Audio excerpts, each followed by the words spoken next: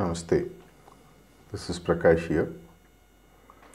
Many years back, maybe 15 to 20 years ago, or even earlier, there's a very famous book called The Frugal Millionaire. It's a very short book, between maybe 50 to 60 pages, something like that, but speaks volumes about how a person can become rich in life and still be frugal. Rather, the invertendo, how being frugal will help a person to get everything in life. This book, of course, to a great extent, was focused on the material well-being of a person. The current pandemic, if there is one thing that has really taught us, not just theoretically, but through experience, is how a frugal or a minimalistic life, as they say, is the most fitting one for us to live as human beings. The last 3 months or so, I don't think we splurged much. We didn't have to go to malls, we didn't have to go to movies, rather we couldn't. And we didn't go after expensive shoppings. We ate what was available in the market in terms of vegetables or whatever. We couldn't go after the exotic food that would actually make us feel good with our taste buds. This is one thing which has really taught us through experience.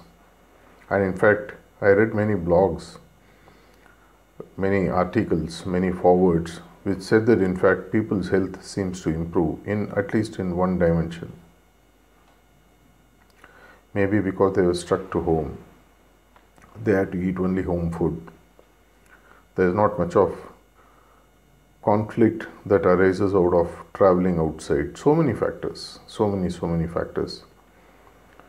But is this learning something that we are going to internalize?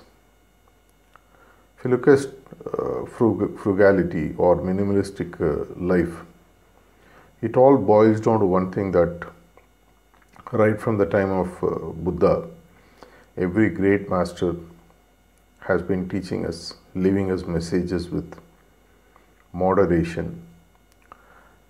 Anything in excess creates pain.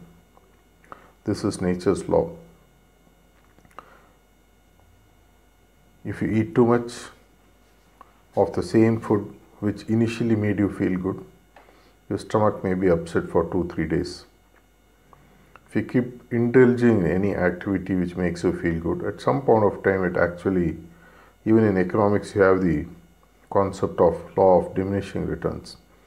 At some point of time they all start coming down in value. And in fact it starts causing pain. And this is one of the greatest spiritual lessons which many masters have taught, including heartfulness masters. They have been teaching for quite some time. In anticipation of living a good life, moderation is the key. It's not very easy leading a need-based life. Our mind is conditioned, partly internally and to a great extent externally, to chase something beyond what is actually needed. In some way it gives satisfaction which makes the ego feel quite good, and that sort of has a cascading effect. The more we get, the more we seem to want, and the more we want, and it has a upward spiraling effect. And to meet those wants, we need to go out and earn more. And to earn more, we are distancing ourselves from what we are rooted into, our family and our values. All these have some kind of a heady mix, creates a heady mix, a concoction which is very difficult, which continuously keeps you in some kind of a drunken condition, intoxication, extremely difficult to get out. When you meditate, when you clean, when you pray, Many of these effects tend to wear off, but we all learnt it through a very hard lesson in times of the pandemic that we are currently going through. Many of us are really finding it very difficult in terms of managing our life with the several challenges that this pandemic has thrown. But there is one single major learning all we have experienced. It is just not knowledge, it is just not theory, but we have learned that keeping our needs simple, keeping our life focused on a frugal, a moderate, a balanced living actually leads to peace and happiness. It's my personal experience, and it is also something that many of my close friends and associates have shared. In the last 3 months, they have discovered things about themselves which they have never been able to throughout their life. Whether it be their ability to cook, their ability to garden, their ability to sing, their ability to write, their ability to even do play act, many things. And they have found great amount of satisfaction in spending time with their family. Of course, there are economic challenges which we will overcome once things become normal in business and economic front, which is tending to. But the biggest learning that we should not lose focus, that nature has taught us in some way, is the need to be grounded, the need to be frugal, the need to be moderate, the need to live on a need-based life. Many years back, I remember reading a book called Conversations with God. It's a series of books, came with a single topic, very powerful, where a person has continuous interactions with God. And in one of the questions, he asks God, is it wrong to earn money?